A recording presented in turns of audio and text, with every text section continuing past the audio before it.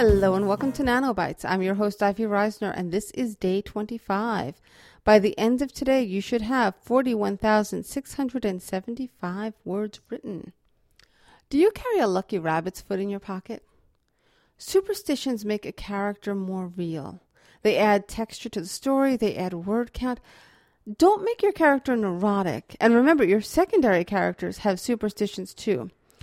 Overdoing it, however, tends to look like foreshadowing, and you don't want to mislead the reader in that way. Also, superstitions are culturally derived, so a fantasy world should have its own superstitions to look more fully realized. So let's get to writing.